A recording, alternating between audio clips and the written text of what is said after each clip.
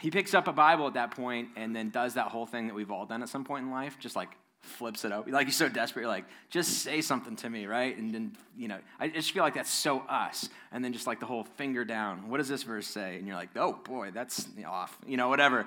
And yet, for this time, in this scenario, it works for him, right? And here's the verse that he reads. It comes from Romans chapter 13, verse 13 and 14. Let us behave decently as in the daytime, right? Because even back then, when the night comes, things get freaky. Not in carousing, in drunkenness, not in sexual immorality and debauchery, not in dissension and jealousy. Rather, clothe yourselves with the Lord Jesus Christ and do not think about how to gratify the desires of the flesh. He's like struggling with all of this stuff. He's got all the money, all the fame, all the stuff. And he's living this kind of dual life, and he realized I need to change my habit. And then this verse, and he's like, there. And he writes how that was the moment when he goes, that's what I needed to hear. And the translation of this is basically, knock it off, right? You can do this. And I know this is how it like supposedly worked for Augustine, and who am I to challenge his story, but is this how it actually works? Is this how you should like read the Bible? Like at home, you just like, whenever you're struggling, just flip it open and finger down and whatever. Is that it? Or is that another example of us trying to be kind of meaning makers? I mentioned this at the end of last series. Like there's something in us that wants to connect things that like aren't really to be connected, but it's a sign from God. And I was going through struggles, and then I read this verse, and I was like, oh. And it's like, how do you argue with somebody who had that kind of an experience? You can say, that's never worked for me 99 times, and it may have worked for them the one time, and you just think, maybe I'm doing it wrong. Maybe I don't own the right Bible. And maybe I keep flipping to Leviticus, and I got to pick a different book. I got to start somewhere else on this or whatever.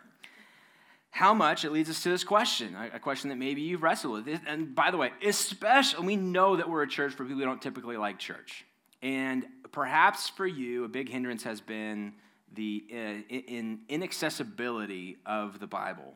And you've tried and you've done that, or you've gotten desperate. Or even people post verses on the internet. And you're like, I don't think I understand that. I don't think you do either, but that's fine. Like maybe you do, but I'm struggling with this. And so especially if that thing has been a hurdle for you. You're all in on the community. You like the community piece of it. You like gathering together. You like that there's something for your kids. You like that it's it's fun. It's short. It's whatever. And the Bible, you're like, I'll put. I don't know if that's I know it comes with it. I know you can't be like, I like the church. I'll take a pass on the Bible. And you know you can't do that. You can't do that. Just so you know. In case you were like, can you? No. So how do you navigate a book, a collection of books that's like really, really old and like doesn't read the same as everything else? How much of this Bible that you have on your phone or in your hand or at home or whatever is prescriptive? This is a big piece of it. As in, it's telling me what I should do. Case in point, this Romans chapter 13 part. And then how much of it is just simply descriptive? Here's what we did. Either we being the early church in its primitive form trying to make sense of the death and the resurrection of Jesus, or the nation of Israel as they kind of navigate the exodus out of Egypt and in this new promised land and fighting the Syrians in the north, Babylonians in the east, all this kind of stuff. Like, is it telling me to do something, or is it merely reenacting for them what they went through, and here's what they do? What's the ratio of that, and is that even important to think about? I bought a book recently that kind of has influenced this series. In fact, if you text the word notes or you get the notes thing on your phone or go to eastlaketricities.com/notes, you'll see 3 books that I've kind of highlighted as kind of reference points for this series that you can, if you want to take and read and expand upon this. But the book has sat, I have a chair in our living room and with a little thing on the side, bookshelf deal. And it sat there for the last couple of weeks as I've been preparing and reading through some of this stuff, studying for this. And one of the books is called How the Bible Actually Works by Peter Enns. And my daughter Jovi, who just turned 7, walks up one day, and she's in that she's reading now, and she's doing a great job. And so she reads everything, and she'll read it out loud for us to prove to us that she can still read, in case we forgot yesterday that she can't. And so she walks over and she reads and she says, How the Bible Actually Works. She goes, That's silly, Dad. Everyone knows how it works. You just read it, right? Really, really snobby-like. And I thought to myself, I mean, is that true? Is that how it works? Like, you just read it. Now, I didn't argue with a 7-year-old, but I thought that's important. That's funny for us. Like, do we think that's silly? You just read it. Like, for me to say, okay, this is going to be a 4-part series on how the Bible actually works, and you going, oh, good, I can skip the next 3 weeks. I already know how it works. You just read it, right?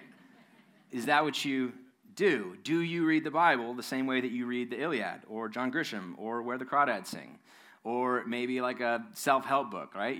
You are a badass, or Girl Stop Apologizing, or whatever it is. Throughout this series, I want to talk you through how I personally, quote unquote, read it, all right?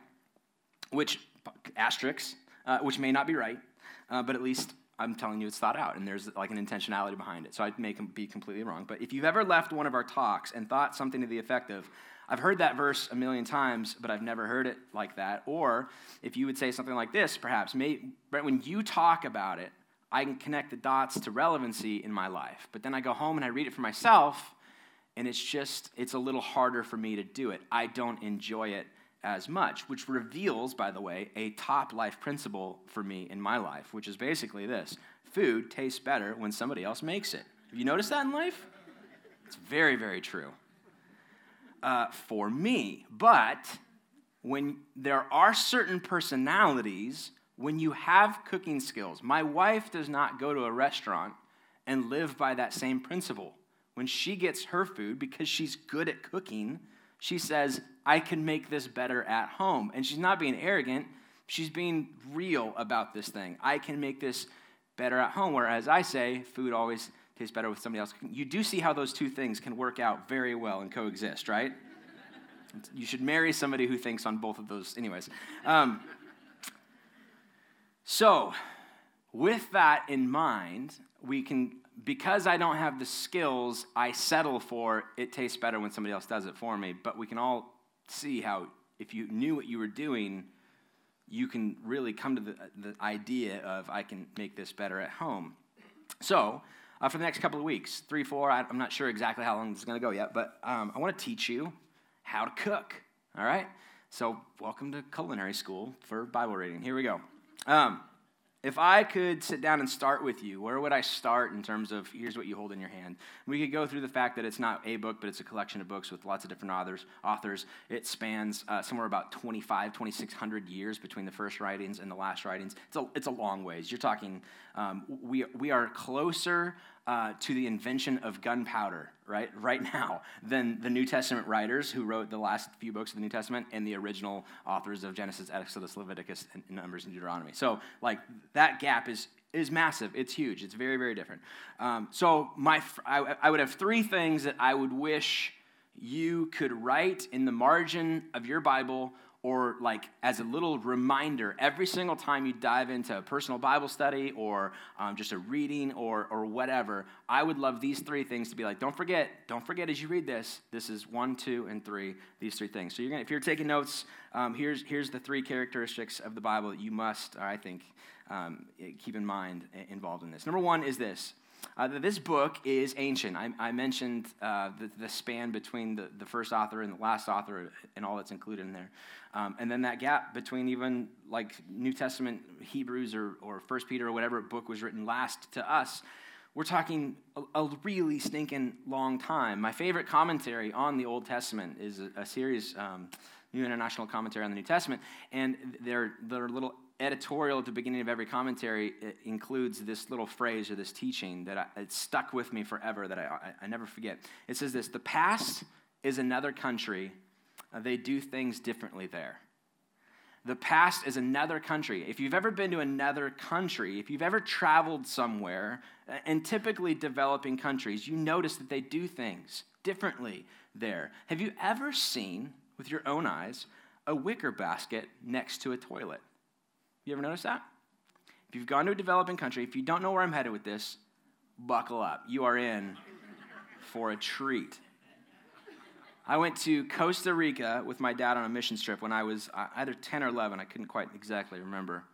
And just to clarify, not bachelor version of Costa Rica, because I know they just went there. Not that one at all. That looked nothing like the Costa Rica that I went to. I went to poor, poverty-stricken Bible school Costa Rica version of that. Our hotel did not have swimming pools, botanical gardens, or dangerous golf carts, but it did have wicker baskets next to toilets. And innocent Brent thought in his 10-year-old brain, how much gum are people throwing away when they're doing their business? So I'd sneaked a quick peek under the lid of the wicker basket. And life principle number 2 is that simply this, that there are things in life that you cannot unsee once you have seen them. So food tastes better the other way, and then this one as well. And I could tell, my dad noticed right when I walked out, like, something's wrong, like, they're not flushing things here, like, this is so weird, what's happening? I'm lost in this. And my dad said something to the effect of, well, they do things differently here, and there's a good explanation for it. Their piping system can't handle the... Stop there, Dad. We're fine. We get it. I get it. I understand. You don't need to come up with a word for this. And once you understand the reasons why they do it the way that they do it, and it's not because the aroma is so attractive to them, you can appreciate, which is the wrong word probably, you can understand their behavior and you can adjust your perspective accordingly when you're on their turf. When I'm here, I need to adjust my expectations and my thoughts. I can't be like, well, this is the right way to do it, right? I mean, who are you? I know the sacrificial system found throughout the early books of the Old Testament looks tedious. If you've ever started this, well, I'm going to read through the Bible, and I'm just going to go from front to back, and you get a few books in, and all of a sudden you're like, man, this just feels tedious and cruel, especially to animals, right? But when you realize that this people group is coming out of and surrounded by pagan Canaanite religious systems, that this is what they grew up with, this is what they're familiar with, this is what everybody around them is doing, then the movement away from sacrificing your child to appease the gods and instead going, hey, what if it was like a goat? What do you think about that? That's like progress. Do you know what I mean? This is a step forward for them, even though it feels incredibly backwards to us. These people were intent, these authors, when you read it, and specifically our issue a lot of times is with the Old Testament. So the focus is going to be on the Old Testament because the New Testament, what did the early church do with Jesus and all that kind of stuff? I don't think that we have as much revulsion towards those kinds of writings or an inability to kind of make sense about how that matters to me in 2020. But specifically Old Testament writings, if you ever thought, that just feels like, I don't even know. I totally get it. It's ancient. It wasn't meant for you. It was meant for them trying to make sense of their situation and their way of interpreting things. They were oblivious to our questions and our concerns. They do things or they did things differently there. And when we read the Bible, we need to respect the distance. Otherwise, the Bible becomes too familiar, too much like us, too comfortable, too white American, U.S., whatever, too us-based, too obsessed with consumerism and how do I handle myself on social media and all this kind of stuff. The Bible's antiquity reminds us that they do things differently there. And I think that's the easy one. We started off with that one to be like, yeah, I think that nobody really argues that one. All right, number 2 is this. The other thing, I would love for you to remember that it's in antique almost. It's really, really old. It speaks in that language. And then number 2 is it's ambiguous. And here's what I mean by ambiguous. It's interesting that the Bible, throughout its history, has been used to do so many different things. 1, justify both slavery and its abolition. Justify both keeping women subordinate to men and fully emancipating them. It's been used to justify violence against one's enemies and condemn it, justify political power and denounce it. Most political candidates, regardless of which party you're from or whatever, claim to read the Bible and say it informs their decisions and policy making, and sometimes they use the exact same verse. It's unbelievable. Everyone interprets. You have to. Everything should be, well, here's this verse, asterisk, subject to interpretation. Even when you come and listen to me on Sunday morning and I say, well, here's this stuff and here's some history reasons why I think this is the way that we should read it and here's the words that they use and what Paul says here, but it's subject to interpretation. And any time that we read this, I'm interpreting something, and I may get it right and I may get it wrong in this way. And it's about, that's part of the process, and you have to interpret everything in that way. And if you're like, well, no, it's pretty plain and clear, then listen. If you feel like, no, the Bible, there's clarity in this, and I know exactly what it says at first read, then there's going to be some things that are going to come up that I would just be like, well, what do you do with this? For instance, let's for a few minutes look at the parental advice to parents from the book of Proverbs, a seemingly safe book about like how to live a decent life. It was probably a curriculum for dads to be able to raise their sons and daughters. They didn't have schools, so this would be like a training and advice and make sure that they handle their money in this way. It has lots of different things that sound really good and look good on Instagram posts and everything like that. So, but in specifically addressed to parents and raising children, here's some advice. Ready? Verse 18 of Proverbs chapter 19. Discipline your children while there is hope, right? Which is like, I get it. Like that one, I'm starting off really simple because you're like, but I understand that one, right? The interpretation in this one is hurry up and discipline your kids early and often so they don't grow up to be fill in the blank with whatever your worst nightmare is, right? A starving artist, a musician in a band, a pastor, somebody who needs a Kickstarter to feed their family. Whatever it is, you're like, do it early and often. So that one's whatever. Number 2, another one, Proverbs 22, verse 6, train up a child in the way he should go. And I just left this one blank because so many of you growing up in church, you probably finished this phrase for me. Even if you're not really that religious, you've probably heard this one. And when he or she is old, she will not depart from it. This is why my 12-year-old daughter owns a Sonic sweatshirt, right? I'm trying to train up a child in the way she should go. This is why the first words that my kids learn, the very part of the first few words, is go Zags, just after dad and just before mom. But it's right in there where I want them to know this is going to be part of it. And then the question becomes, all right, if that's true and that plays out the way that it is, if that's the parental advice, it's very, very clear. We know exactly how this works. The process is you train up a child, and when they're old, it feels like it's almost like a guarantee, like they're not going to depart from it. But what happens when they do? Whose fault is that? Well, maybe you just didn't do a good enough job raising your child, training up your child. And it's as if the parents are to blame for the result of their kids, even though you go, I felt like I did. I mean, I'm not perfect, I'm not whatever, but like, I'm not sure. What if they don't turn out right? Is that a reflection on me? Is that a reflection on my spouse? Maybe that one's part of it. And if you're hoping for step-by-step instructions, you are out of luck. Reading the book of Proverbs on child rearing is like hiring an Edward Jones financial advisor, and at the end of your meeting, them telling you, well, invest your money wisely, you'll be all set for retirement. And you're like, yeah, I know. I need step-by-step instructions. Like, what stocks am I doing? What do I need to do exactly? Well, you just try your best, and it's going to work out all right. I feel like I want a refund. What are you doing for me here? And even when there seems to be instructions, even when you feel like, well, I can read this as a kind of a step-by-step instruction, you've heard that little phrase, basic instructions before leaving earth, that's BIBLE, it's super creative. It just doesn't actually translate. Because in this way, let's look at some step-by-step instructions. Chapter 23, verse 13. Verse 13, do not withhold discipline from your children. If you beat them with a rod, they will not die. Well, that's a relief. That's good to know. Sounds like pesky CPS might be getting involved, but at least they're not going to die, right? How the Bible addresses this one topic of child rearing is a window into how inadequate, and I'd argue as a holistic perspective, unbiblical, to view it as a rule book for the way to be able to do life. I think it's more than that, you guys. Like, let's not settle on that. That's actually settling.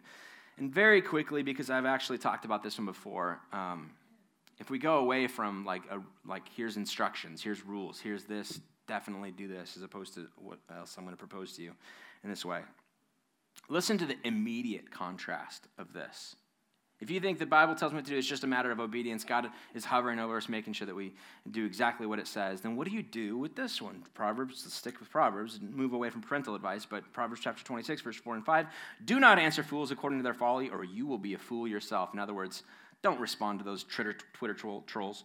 Answer fools according to their folly, or they will be wise in their own eyes. These I did not change anything. This is literally how it reads, one right after the other. There's no gap in between. It's as if the author of the Proverbs is saying, definitely do not cater to social media trolls. Oh, wait, no, definitely do respond. Wait, I forgot. Mind change in this way. These two clearly contradictory proverbs are not a problem that needs fixing. The biblical writers are not idiots, you guys. Placing these two opposite sayings side by side give us a snapshot into how wisdom works in this way. If we're looking for the Bible to be a rule book, not only will we be frustrated, but we'll miss the wisdom this pairing contains. It takes wisdom to read a situation The reason this is in here is because this guy who's trying to instruct them, trying to teach them, hey, read a situation. Sometimes you just want to keep your mouth shut, but sometimes you got to speak up because they're idiots and they need to know it. Not that aggressively, but you know what I mean. There's a time to do this and a time to not do this. Sometimes it's better to answer fool, sometimes it's not. Doing the best as we can to figure out life, to discern how or if a certain proverb applies right here and right now is not an act of disloyalty towards God. Rebellion is his clear rule book for life. It's instead our sacred responsibility as people of faith. There is vast ambiguity in this book, and yet it's there intentionally. It's an invitation to read the situation. This book is ancient. They do things differently there. You have to understand why, and then you also get to see how they responded to it and realize there's ambiguity involved in us. It's an invitation to wisdom. What would the expression of following a God who loves and cares for us in this way look like in my life? If I'm going at it looking for Augustine's principles, tell me exactly what to do, we're missing out on this call to exercise wisdom and going, what if there were guiding principles for you in this stuff? What if there was important logistics and steps involved in the interpretation process for you? And finally and lastly, and this one, it's going to take probably the most time, but I think it's really, really good. Diverse. It's ancient, it's ambiguous, and it's diverse. Different voices coexist in the Bible because the Bible records how writers in their day and in their own way dealt with the antiquity and the ambiguity of their sacred tradition. It's as if they're saying, here's basically what we needed to know then. It's historical, but you don't read it like a history book. You're looking at the whys behind this. You're looking at the expression of God in the lives and the individuals and the cultures of the people who were called by his name, Israel, and then this early church. What I want to do for just our remaining few minutes together this morning is to deep dive into Passover meal material here. So I know that that's not like what you signed up for, but it's intense, and it's something that there's a lot of logistics and stuff, especially in the Old Testament, about how things operate. If we're trying to contradict or say it's not just step-by-step stuff, it very, very clearly was written out as step-by-step instructions in this way. So Brent, how dare you act and pull and like this act of disloyalty and pulling this out? Well, let's look at some of this, and then perhaps maybe that could speak into how we would then read and understand the diverseness of what we have going on. All right. In Exodus chapter 12, and the first Passover happened because Moses goes into Egypt. He does the plagues and tells Pharaoh, like, you got to let these are God's chosen people, Yahweh's chosen people. It's against the gods that you serve, and our God's better than that. Let us go. We have this land that he has promised us. We're going to Exodus out of Egypt and into this new promised land. And as they do that, there's like different plagues that take place, and the 10th one is this angel of death thing, and there's going to be this commemorative, remember the depths and the greatness of what was done for you on your behalf. So you're going to remember this event forever. As a people group, there's going to be a tradition involved in this. You are going to eat a meal, and you're going to celebrate Passover, the passing over of the angel on this. And so there's instructions involved, and the expectations are very, very clear. Early on in chapter 12, it's supposed to be eaten in homes and roasted and definitely not boiled. Here's classic examples. Do not eat the meat raw or boiled in water, but roasted over a fire with the head, legs, and internal organs. Obey these instructions as a lasting ordinance for you and your descendants. Two massive things. Eat it in homes and do not boil it. You got to roast it over a fire. And then the specific, like, I want you to do this as a lasting ordinance. You do this forever. This is not like do this for the next 5 years and then after this generation dies. No, teach it to the next generation. They need to know. Fast forward to the future. Deuteronomy chapter 16. Again, Exodus, one of the earliest books written. It's the second book in the Bible, in the Old Testament, and written very, very early. Deuteronomy probably written quite a bit later, actually. Probably written during the kings and during a different time frame where different needs needs are involved in this. And look what happens. In chapter 16, verse 2, they go through. Deuteronomy is basically a recounting of all of the different laws that show up in Exodus and Leviticus. So if you've ever read through the Bible, you read Exodus, Leviticus, this all feels like new material. You get to Deuteronomy, it's like, I've read this before, deja vu material. Why is this? It's a second sermon, basically. It's a reminder for them. The ancient story of Israel is that they got into the land, and then immediately they begin to do things that made them forget where they came from and who kind of pulled them out of this. And at one point, one of the kings discovers like literally the Torah, or the first 5 books, the old law of Moses, and he's trying to kind of like cause a revival in the land so that he rereads the law, he brings everybody together, and this is probably when the book of Deuteronomy got pulled together, and we're kind of making sense of this story, and we're reenacting, and we're re-talking about this. And they're at a kind of a different state of mind on this. And here's what happens. This is exciting for weird people like me, but anyways, hopefully it's exciting for you. Verse 2 says this: sacrifice as the Passover to the Lord your God an animal from your flock or herd at the place the Lord will choose as a dwelling for his name. Not their home anymore. This is different. The rules have changed. The reason the rules have changed is because the nation itself had kind of forgotten about God and kind of moved away from this. This is the author of Deuteronomy's attempt to get people to come to church, to the temple for them. For them, it was a temple, not a church. But come back to the temple. Don't do this in the isolation of your homes. We want to make this a religious thing. This is them telling them, you do this, you need to do this, you must do this, and you cannot do this in your home. You must do it here. It'd be the equivalent of me saying, you should read your Bible, but don't do it at your house. You got to come here to do it. Exclusive. What am I trying to do? I'm trying to build up my own empire here, right? I need butts and seats. It's hard to preach to an empty room. Please show up every week, right? This is them interpreting this, changing it to kind of make it work for the new needs of that new society. And then he goes on, and you shall cook and eat it. Cook it and eat it at the place that the Lord your God will choose. In other words, and in this way that he uses this word here, and this is the same word that he uses earlier to say, you shall not boil it.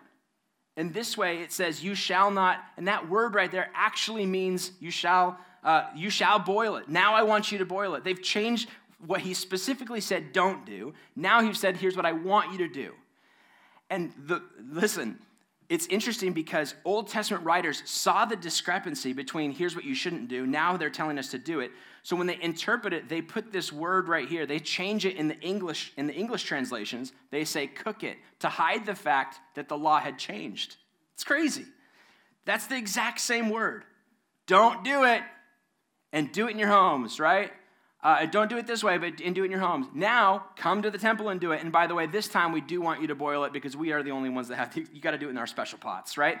And eat it at the place of the Lord your God will choose. They changed this entirely up. The very thing not to be done in Exodus is commanded to be done in Deuteronomy without even breaking any stride. And another quick addition, if that's not interesting enough for you, it shows up one more time.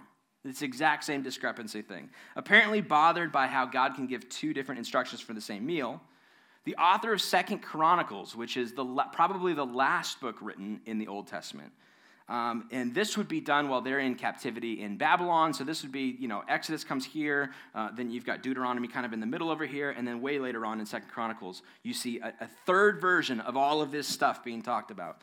And here, this author fixes the problem with a little bit of creative thinking. Here's how he fixes the problem. You ready? 2 Chronicles chapter 35, verse 13. And they roasted the Passover lamb. They roasted over the fire according to the law of Exodus.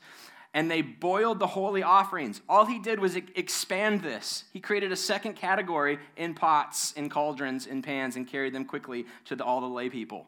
He's like, let me solve the problem with the changing. Like, if it's not really instruction for here to here, and then it got changed over here because they needed to change it, and there's reasons involved. But we don't like discrepancies, so we're going to make it work. We're going to come up with this brand new, you get to do this and this. It's a both and. And now there's no problem. Now everything's all solved. Creative thinking about past laws is already happening in the biblical period. They are already taking into account what do we need now. What we need is people to get back into the temple. All right, well, let's change this up and make this and reinterpret this in our own light. Even though it says lasting ordinance forever, yes, this is what we need in this way. Wisdom in this sense is already at work, rethinking older laws for new situation and bringing together the ancient and the revered tradition with the ever-changing real-life circumstances of God's people over times. These laws had to be revisited and adjusted if future generations are going to hear this voice. And so here's what diversity teaches us. All these different voices, all these different interpretations, it was once like this, but then a new generation come along and their needs were different, and so they changed it in this way, and then this one was different, and they changed it in this way. It shows us how adaptation is needed to keep the divine and the human conversation going along. So do you see adjustments? Do you see changes? Of course. The needs of the people changed. Listen, the book that you hold in your hands when you read the Bible, it is ancient. They do things differently there. It's ambiguous because wisdom is called for, and it's diverse, changing over time because the people's needs change over time. So what is the Bible's true purpose when we take it seriously? When we look at it and say, it's all right, I got to remember, it's antique, it's ambiguous in certain ways, and it's diverse. Is that it's an invitation to wisdom. That what it's trying to teach you is not step-by-step instructions with God hovering over you, making sure you do everything right, ready to squash you like a bug if you don't. It's wisdom. I want you and I want me to be able to read this thing and go, what kind of wisdom did this pull in for life? And this idea of wisdom being respecting the past, transposing it to the present. How does a God who shows up in the Israelites the way that he deals with them show up in my life in 2020?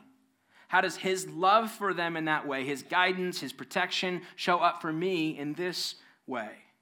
How it actually works, it's a book of inspired wisdom that leads us towards true wisdom. And I'm not the only one that thinks this. Paul writes this in his letter to the Corinthian church, verse 30 of chapter 1. It is because of him that you are in Christ Jesus, who has become for us the wisdom from God. That is our righteousness, holiness, and redemption. Wait, Brandon, I thought you said that the Bible points us towards wisdom. It does. True wisdom, which according to Paul is the embodied form of Christ. It points us towards this. The entire Old Testament points us towards wisdom, wisdom, wisdom. What do we do in the moment with our current things in our life? And he would say, yes. Look at what Jesus did. Look at the way that he navigated Old Testament law. Look at the way that he navigated ceremonial laws and put people ahead of processes. Look at what he did when he loved people who, like the religious system said, you don't belong, you're not welcome here, this isn't for you, this is way out of your pay grade. And he invites them into this. And all the people who thought they were overqualified, he says, not going to make it, not in, not good enough. You guys, this is an invitation to wisdom. I think the embodied form of that is in Jesus, but do not read this as instruction manual stuff. There's wisdom taking place for each generation, and we have the invitation, and we are an interpretive community. We never advertise that because it just sounds weird on a website, but this is an interpretive community. We're taking this and saying, what does this mean for me? How do I remain reverent to what he's done in the past? How do I appreciate and not change history to make it work whatever I want, however I want to make it say the things that I want to do? How do I not make it justify my needs and desires in spite of, regardless of what happened? I want to remain true to this. I want to look at the historical context for this. But I want to realize that what we are doing, the things that we're experiencing are different. It has so much to say to us if we will look at it and say, what kind of a wisdom is this calling for me for? And how can I use that wisdom to read the situation of my current circumstances and look at what a God of love is calling me to do in this context? That's how I want you to read the Bible. That's what I want to do every Sunday when we get together and read the Bible. Because at that point, guys, we're cooking. That's what we're doing. Let's pray. Father, our prayer is that you would, for all those times in our life where we maybe have been so intimidated by either the size of the text of the Bible, the words and the language used, the stories that just the inability to connect the relevancy of the dots between what took place historically and then how I live my life. That's completely understandable. And yet, our prayer is that as we kind of go through this, that maybe this would take on a new light, that scripture reading is important for me because I need to know how you've worked through the human psyche for so long, and what that could potentially mean for me in my interpretation moving forward of this. Help us to remain true. We want to remain true to the values and what's being taught here, and yet also we want to recognize our spot and our place in reinterpreting this for our generation and our people. So give us the wisdom that we really need. That's what we're ultimately seeking, and the courage to do something about it. The courage to open this thing up and actually wonder what it might say about our life and the way that we live out things here in this generation. In your name, amen.